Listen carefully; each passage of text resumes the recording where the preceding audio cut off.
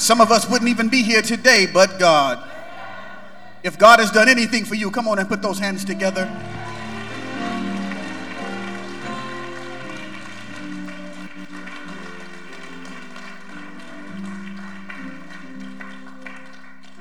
Old song, I'm an old soul.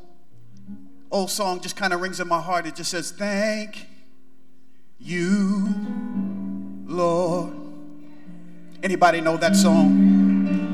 Thank you, Lord. Oh, thank you, Lord. Oh, I just want to thank you. Oh, he's been so good. He's been so good. Anybody know that on this morning? Oh, he's been so good.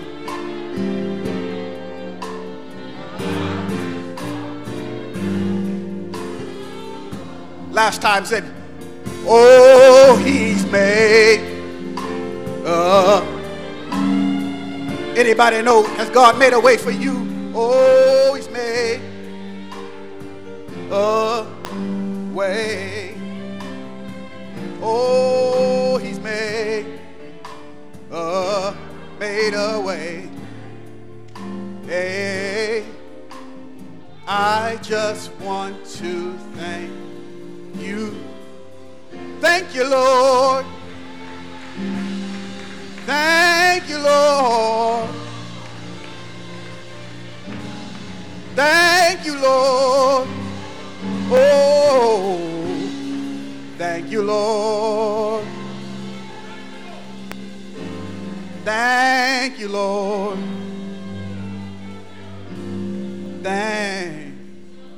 Let us pray. Lord, we thank you this morning. From the rising of the sun to the going down of the same, you're worthy to be praised. So we come to hear from heaven this morning, for when your word is proclaimed, never returns void. So let your anointing rest on me this morning like never before. Touch my heart, touch my mind, touch my lips, so that I might preach your word to your people, and then you take all of the glory. Have your way in this place, heal, deliver, and set free. Let us not leave here the same way we came, in Jesus' name. Now let the meditation of my heart, the words of my mouth, and the meditation of my heart be acceptable in thy sight, O Lord. You are my strength. You are my redeemer. Now let everyone say amen in this place. Come on, put those hands together.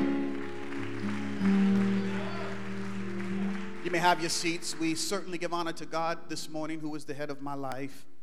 And we want to honor the shepherd of this house, none other than Pastor Donald Gridiron.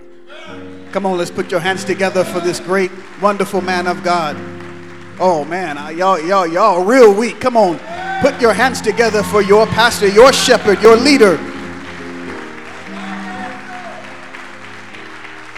While those hands are together, come on, let's praise God for the fragrance of this house. None other than Lady G. Come on, praise God for her. It's always good to be home. It's always good to be home, and we praise God for being home. I want to thank my big brother, Brother Tim Carter, for inviting me to come here and to share on today. Just want him to know that anytime he needs me, I'm always available, and I praise God for him, and to the entire Men's Day family. I'm just blessed and honored to have two of the most wonderful people in the world to be named as my parents, who brought me into the world, none other than Elder Ulysses Henderson and Sister Ola Henderson. They are wonderful, wonderful parents. I am who I am because of them. And because they taught me humility, they taught me diligence. And it's easy to walk in greatness when you've been taught by the best. And so I praise God, and everything that God has allowed me to accomplish, it has been because I grew up in a real household. Two wonderful, wonderful people, and I praise God for them, and I love them to life. My sister is here, and my niece is here, and just praise God, my brother in love is here, and just praise God for all of my family, my Faith Center family. Good to see so many faces and so many people, and just good to be here. My wife's been under the weather. My son decided that he would help mom. Yeah, sleep in a little later, but he also has a couple of big science projects. I'm blessed to have a wonderful son who's getting straight A's. And he is competing in what's called the Bruin Project. So he's teaming up with some engineers at UCLA, and they're working on a big science project that they'll be competing on later on in the year. So he's trying to get some things together because he's trying to compete with dad. He wants to take it to another level. So I'm always encouraging him to do whatever God has called for him to do. And he'll be preaching soon. He worked on his message, and I said, you got to dust off that thing and get it together. So we're going to be working together. And Bishop Blake already told him he's going to put him up on a Sunday night. So we're just looking forward to what God has in store for him. Let's turn to the word of the Lord on this morning. Genesis chapter 3, verses 1 through 7. Genesis chapter 3, verses 1 through 7. Going to look at the book of the genes. Genesis chapter 3, verses 1 through 7, a very familiar passage of Scripture. We're going to look at it from a little bit of a different angle this morning. The word of the Lord reads, "Now the serpent was more subtle than any beast of the field which the Lord God had made. He said unto the woman, Yea, has God said that thou shalt not eat of every tree of the garden? Woman said to the serpent, We may eat of the fruit of the tree of the garden, but the fruit of the tree which is in the midst of the garden, God said, Ye shall not eat of it, neither shall you touch it, lest ye die. The serpent said unto the woman," come on, sis, "You shall not surely die, for God knows that in the day that you eat thereof, then your eyes will be open, and you shall be as gods, knowing good and evil." When the woman saw that the tree was good for food, and that it was a pleasant to the eyes, and the tree to be desired to make one wise, she took of the fruit thereof and did eat. She also gave to her husband, and he ate. The eyes of both of them were open, and they knew that they were naked, so they sewed fig leaves together and made themselves aprons. Now, the theme for this Men's Week is putting feet to your faith. And to have faith simply means to trust something that God has spoken. So if you'll allow me this morning, I'd like to speak from this subject, the fallout of a failed faith. Would you say that with me, please? The fallout of a failed faith. When God created man in Genesis, the book of the genes, he gave man everything he needed, both physically and spiritually, not only to survive, but to be complete. For instance, God gave man identity. Genesis chapter 1, verse 26, God said, "Let us make man in our own image, and after his likeness and image, he created male and female." Just as God is one God in three persons, God the Father, God the Son, and God the Holy Spirit, God made man to comprise mind, body, and soul. So we were made in the image of God. But the challenge for most men today is that we have developed an identity crisis. Most of us don't know who we are because we're trying to find our identity in our testosterone. This is Men's Day. We're trying to find our identity in our swagger. We're trying to find our identity in the number of women that we can juggle at the same time. But we have lost our identity because sin has stole our identity. Sin has stripped us of our DNA, and because of that, that has caused us to act like we're something that God never made us to be. Men, we can't find our identity in chauvinism and sexism, because most men hide behind chauvinism and sexism to compensate for their own insecurities.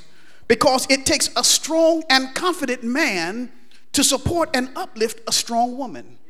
We can't find our identity in being hustlers, or for some of you old school players, Rolling Stones. Because a boy can have a child, but it takes a man to raise a child. We can't find our identity in pornography and salacious websites. Hello, y'all got quiet on me real quick. A survey by the Barna Group reveals that 68% of church-going men and over 50% of pastors view pornography on a regular basis. But wait a minute, ladies, before you jump on the bandwagon, that same survey found that 87% of Christian women have watched pornography at some point in their lifetime. You have to understand that an unhealthy desire gives birth to sin, and when sin is full grown, it gives birth to death.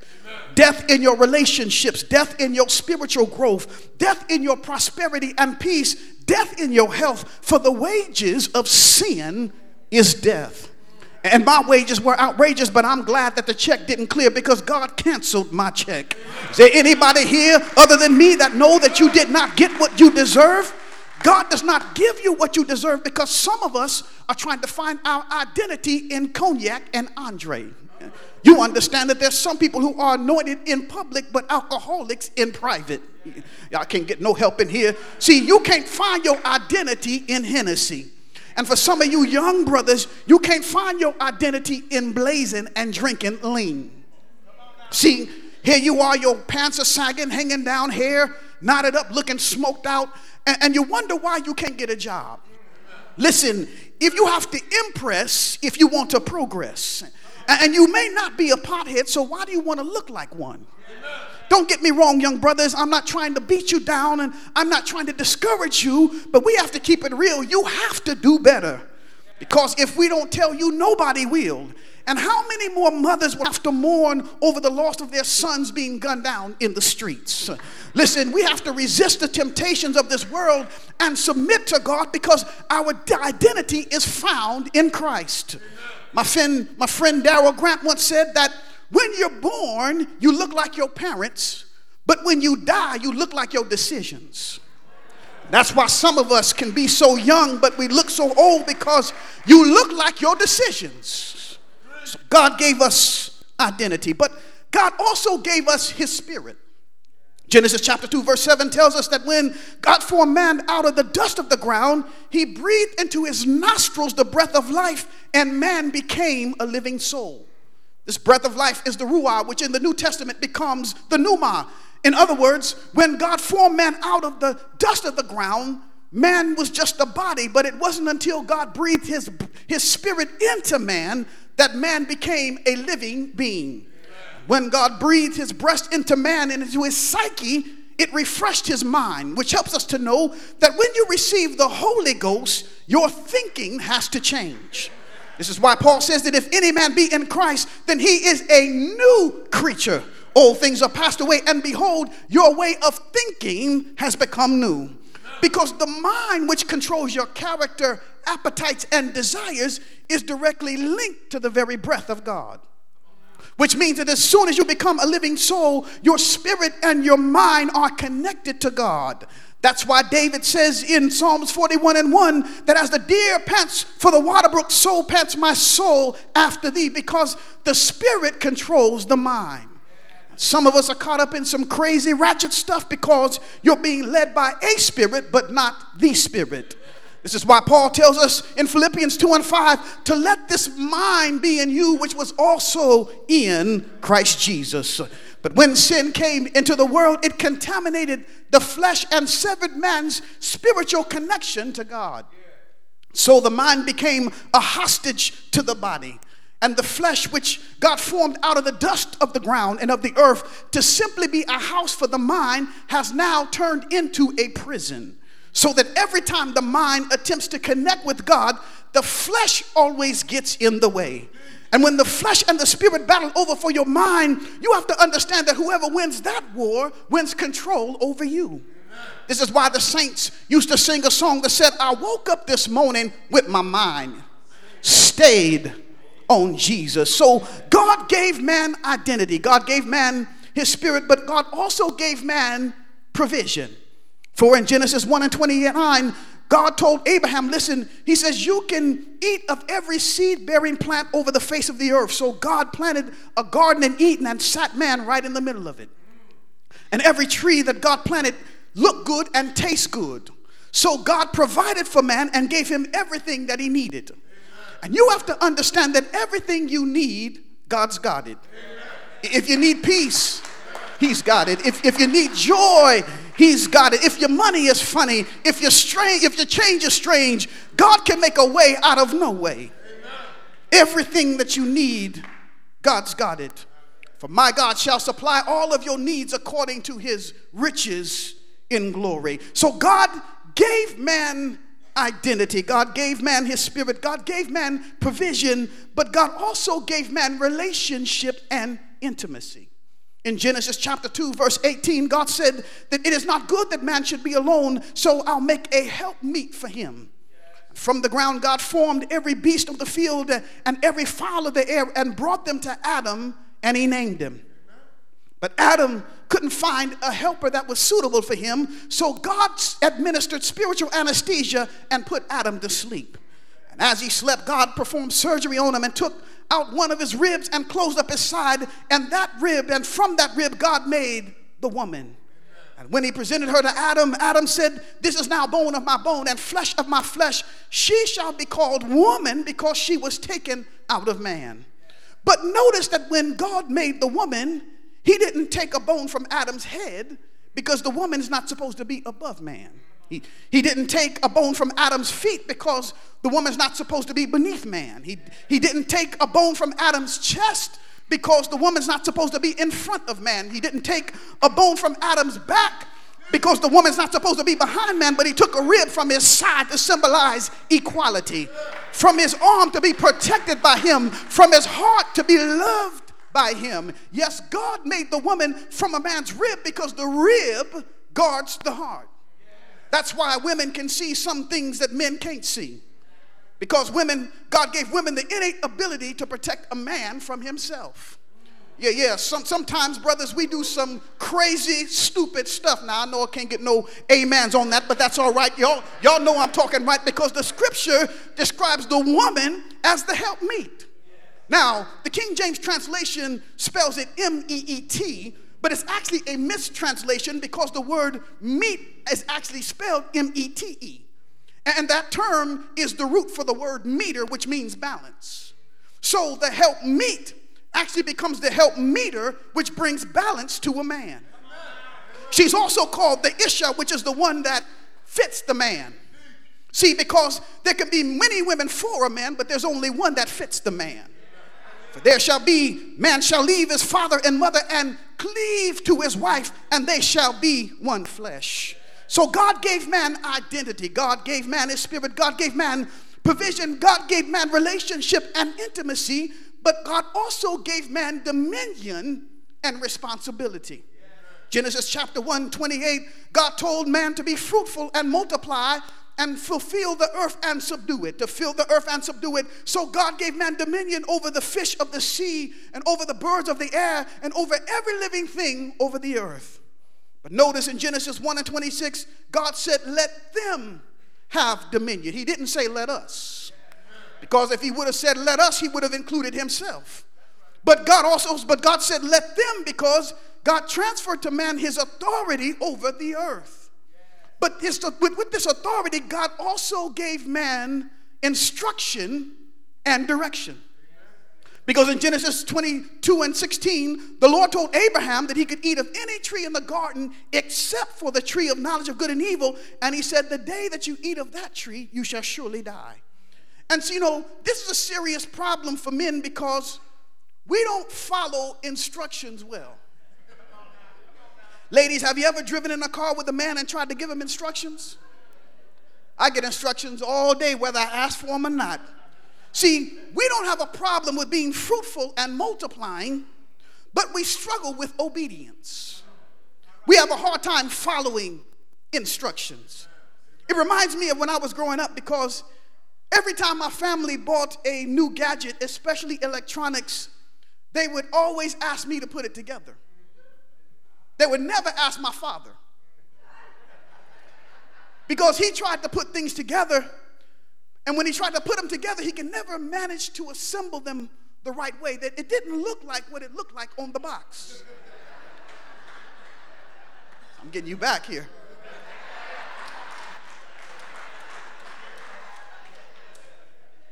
But when I assembled it, I was able to put it together. Now, we were working with the same parts, the same tools, so why could I put it together but he couldn't? You see, I was able to put it together because I read the instructions.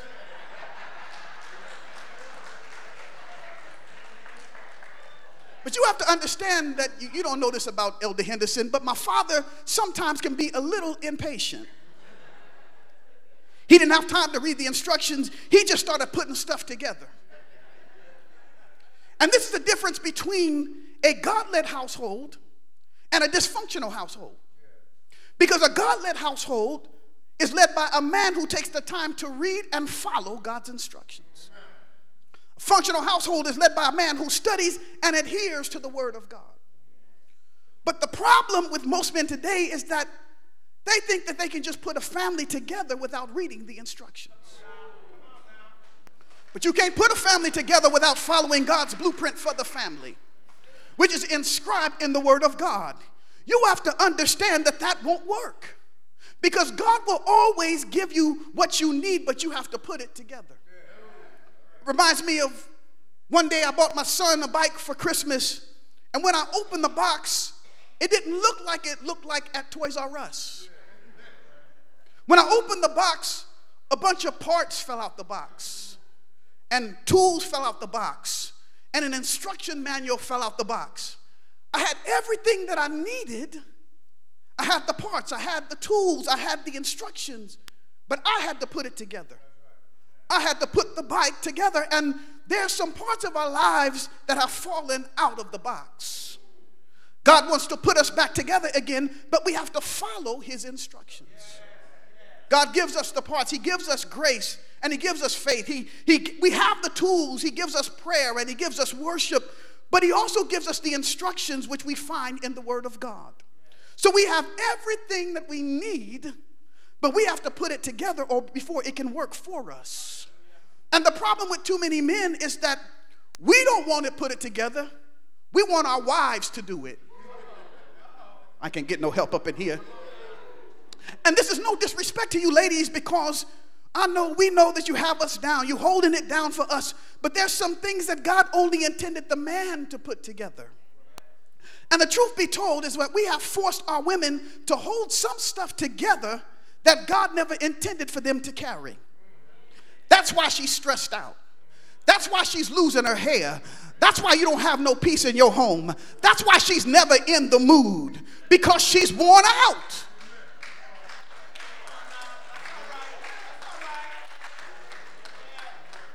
See, a woman is uncomfortable when she's placed in a situation where there's no direction, because she was already fooled by a snake the first time, and she refuses to be conned by a snake a second time.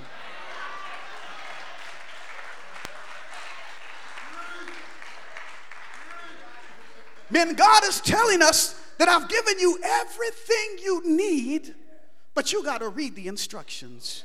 You can't freelance this thing, or else it won't look like the family that God intended it to be. Since the introduction of sin, man has somehow developed an appetite for things that are forbidden. And this has destroyed the family. Now we know that the serpent tricked Eve into eating the fruit of the tree of knowledge of good and evil, and this tree wasn't even the tree of life. But don't get it twisted. Sin didn't come into the world until Adam ate the fruit. Hello. Tell your neighbor it wasn't Eve's fault. No, it wasn't Eve's fault. It wasn't Eve's fault, because Eve was deceived, but Adam disobeyed God. Because God gave the instructions to Adam, not Eve. God gave Adam permission to eat from any tree in the garden but one. So why do men always want what they can't have? Here you are, you got a wife. She's dressed up, looking good, hair on fleek. And you ain't said nothing to her, but you want to compliment somebody else's wife. I can't get no help in here. Men, you have to learn how to appreciate what you have. Because the grass always looks greener on the other side until you have to mow it. Y'all not going to help me. So after naming all the animals and having dominion over all the creatures of the earth, the first time Adam has a chance to exercise real authority over his family, he fails. How can a man rule over everything else but neglect his family? This is a serious problem in ministry, because we can pray for everybody else, but we can't even pray for our own household. We can cast the demons out of everybody else, but you can't even cast the demons out of your mind. We can charm the snakes away from other folk, but what do you do when the snake shows up at your house? Here, Adam neglected Eve, and to make matters worse, when Adam disobeyed God, he blames Eve for it. Listen to what he says in Genesis 3:11. When God asked Adam, who told you that you were naked? Adam said, the woman you gave me. She gave me the fruit and I ate it. Adam didn't even answer the question because God didn't ask him, who gave you the fruit? He just asked him, how did you know you were naked? And this is what a trifling man does. He places the blame on a woman instead of taking responsibility for himself. But watch this. Here's the cold part about this whole thing, is that prior to Adam's sin, Adam didn't name Eve Eve, he named her woman. Because she was the Isha, she was the one that was made for him. But after Adam sinned, he named her Eve, which means source of life, but in the Aramaic, the word Eve also means snake. You missed it. See, Adam named her based on what he thought about her. See, she was bone of his bone and flesh of his flesh before he sinned, but in his eyes she became a snake after he sins. Okay, so let me get this right. How can one day you say you love her and that she's necessary, but the next day you hate her? Because the Bible tells us that a double-minded man is unstable in all his ways. Even the Persuaders had a song that said, it's a thin line, y'all know what I'm talking about, between love and hate. Ladies, be careful with a man that doesn't love you for who you are, but only cares about you because how you make him feel. Y'all get that in the morning? So Adam thought Eve was a snake, and there was contention between Adam and Eve over whose fault it really was. And there's been dysfunction in the family ever since, because Adam would not take responsibility for his disobedience. And whenever you find dysfunction in the home, typically it's the man's fault. Yeah, I said it. Men, we need to learn how to get down on our knees and pray, because prayer changes things.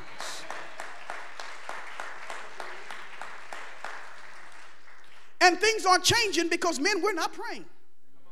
You have to be a fool to expect different results doing the same thing, because nothing changes until something changes. And when you get knocked down on your knees, all it's doing to you is putting you in a position to pray. Yes, there was a battle between Adam and Eve, and you know that household was not harmonious because you saw that hate passed down to their children. Because as soon as there was a dispute between Cain and Abel, the first thing Cain does is kills his brother, buries him in the dirt, and then turns around and asks, am I my brother's keeper? Because there was no love in that house. There was turmoil in that house. Cain killed his brother because he saw the tension and the hatred between his mother and his father. And we have to ask ourselves, what are we teaching our children? What dysfunction are we displaying in our homes? Arguing, cussing, fussing, and fighting. Don't you know that hate is a learned behavior? It's a learned behavior. And this is what sin does. Sin will tear up a house, and a house divided cannot stand. You see, the real reason why sin came into the house in the first place was because Adam left Eve alone. You may not be able to say amen to that. Just say, You see, some actually believe that Adam was actually with Eve when she was deceived by the serpent, because verse 6 says that she took of its fruit and ate, and she also gave to her husband with her, and he ate. Some say the with her means Adam was with Eve during their conversation with the serpent. But 1 Timothy 2:14 says that Adam was not deceived, but the woman being deceived fell into transgression. And in Genesis 3:17, God charged Adam for heeding to the voice of his wife. So the best translation here, or the interpretation of Scripture here, is that by the time Eve determined that the fruit was good to eat, after her conversation with the serpent, Adam hooked back up with her, because the participle with her in the text means conjugal bond. So the serpent didn't approach Adam. He didn't even approach Adam and Eve together. Adam left Eve alone. This is why over 70% of African American children are being raised by single mothers, because the fathers are nowhere to be found. You see, we have a lot of sperm donors, but we don't have enough fathers. And if Adam would have done his job to protect Eve, then the serpent wouldn't have had the opportunity to trick Eve. Men, we have to cover our families, because this is the type of foolishness that happens when men leave our women alone to raise a household. We leave the family exposed. And I struggled over this concept of sin and the eating of the tree of knowledge of good and evil, because the Bible said that everything that God created was good. So the question is, what was the purpose of knowing the difference between good and evil? God said the problem is not with the eating of the fruit. The problem was with man's choices. See, Adam chose to disobey God. Let me say that one more time. Adam chose to disobey God. And God didn't run from Adam. Adam hid himself from God. In fact, the Bible said that God went searching for Adam. And even when you mess up, God is still looking for you.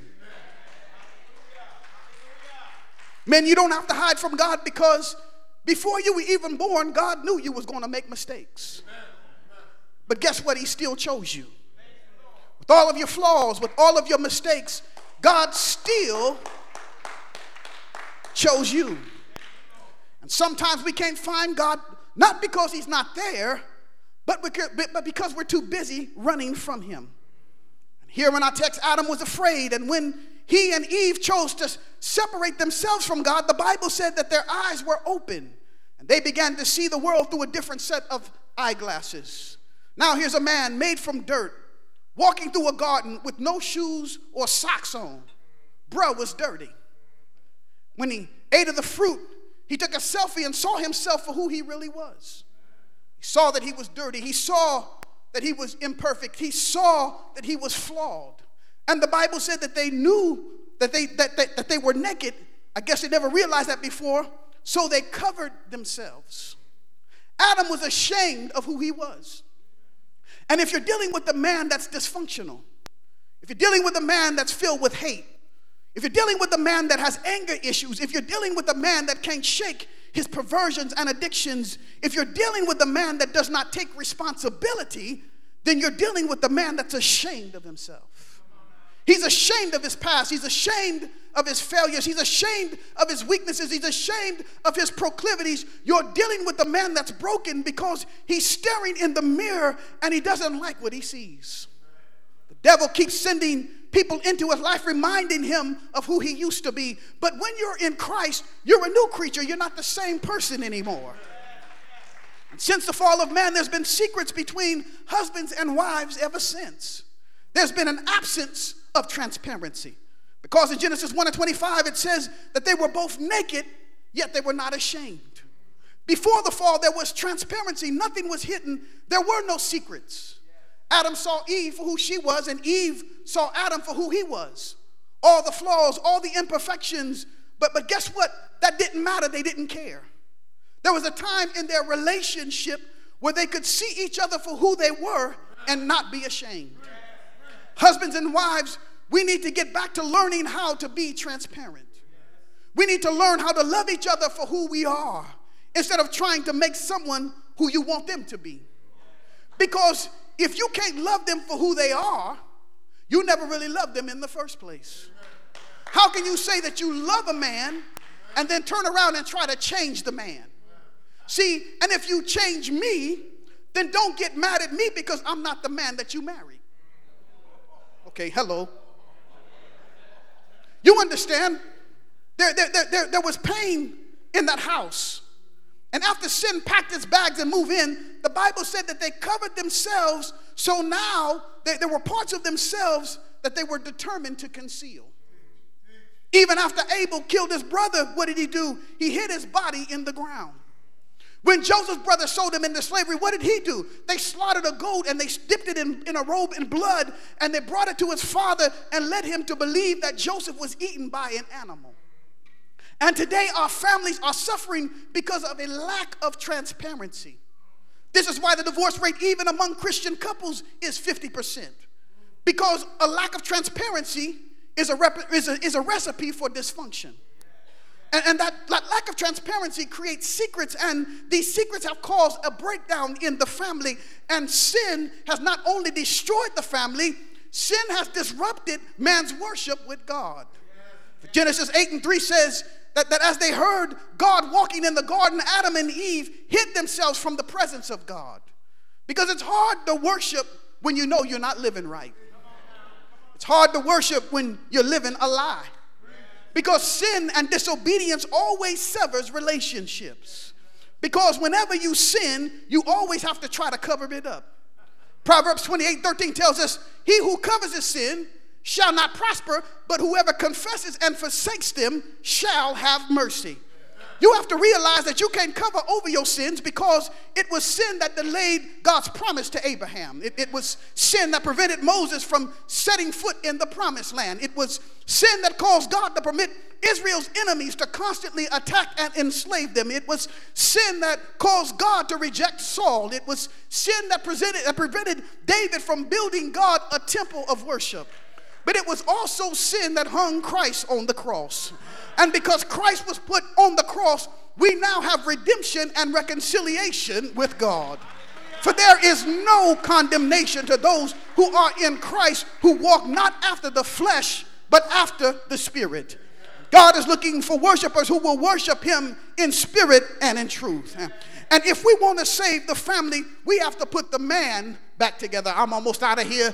It reminds me of a story of a motivational speaker who was sitting at the dinner table with his son. As they were flipping through the magazine, the man put a picture of the world on the table, and he snatched a page out of the magazine and ripped it into pieces and told his son, I'll give you $20 if you can put this picture of the world back together. So the man left the room, and his son went to work trying to put this picture back together. After about an hour, he came back and found his dad and said, Daddy, let me show you something. He said, he took the picture and he said, look, I told you told me that if I put the picture back together, that you would give me $20. The man said, son, how did you do it? How in the world did you do it? I didn't think that you could do it. I didn't think that it was possible. But since you did it, can you tell me how you put it back together? He said, sure, Pops. He said, when you ripped up the world, you ripped it up on one side, but what I did was I flipped the pieces over. And when I flipped the pieces over, I saw a man on the other side that was disconnected. He said, and I knew that if I could just put the man back together, then the whole world would come back together again. And if we can just put the man back together, everything will be all right. Come on, shake hands with your neighbor and tell your neighbor, please be patient with me. God is not through with me yet. So you may ask yourself, how can God put the man back together again? Well, the simple answer, men, is we have to man up and turn our hearts back to God. We have to put feet to our faith. God said, if my people who are called by my name will just humble themselves and pray, seek my face and turn from their wicked ways. He says, then I'll hear from heaven, I'll forgive their sins, and I'll heal their land. Men, we have to man up. God wants to put us back together again.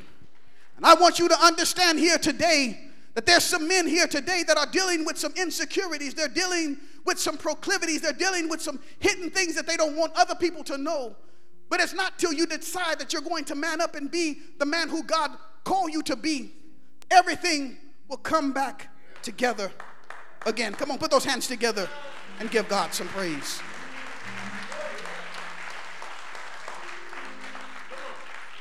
The fallout of a failed faith. It was a snake that stole man's faith. But today, We need to man up to take back what the enemy stole.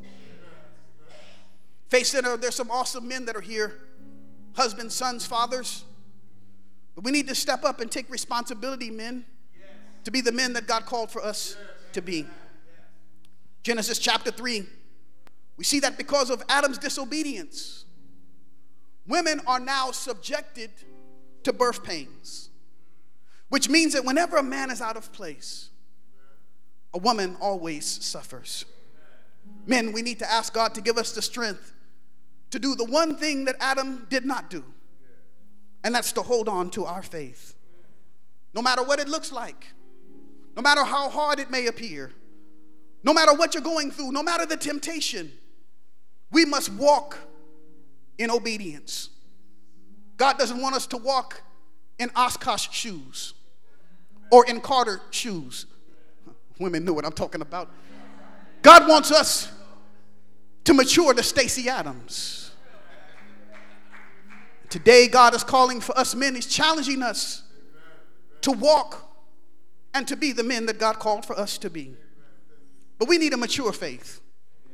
No matter what it is that you're going through, you have to have faith in God.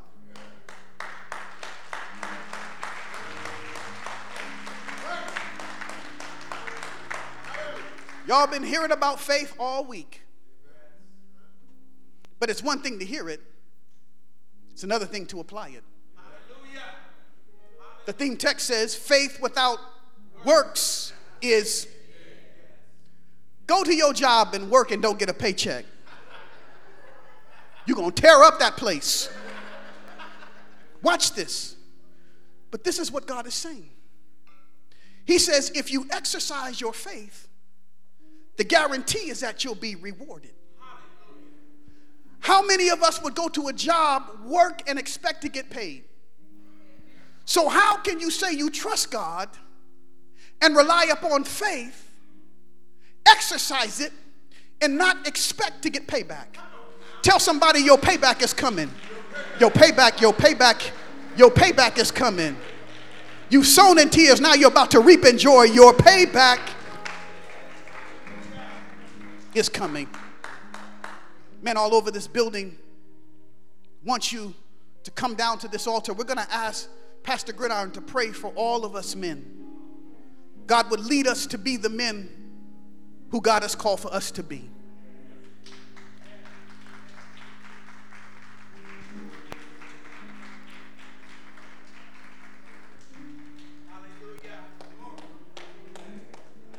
Donnie McClurkin sing a song, we fall down, but we get up.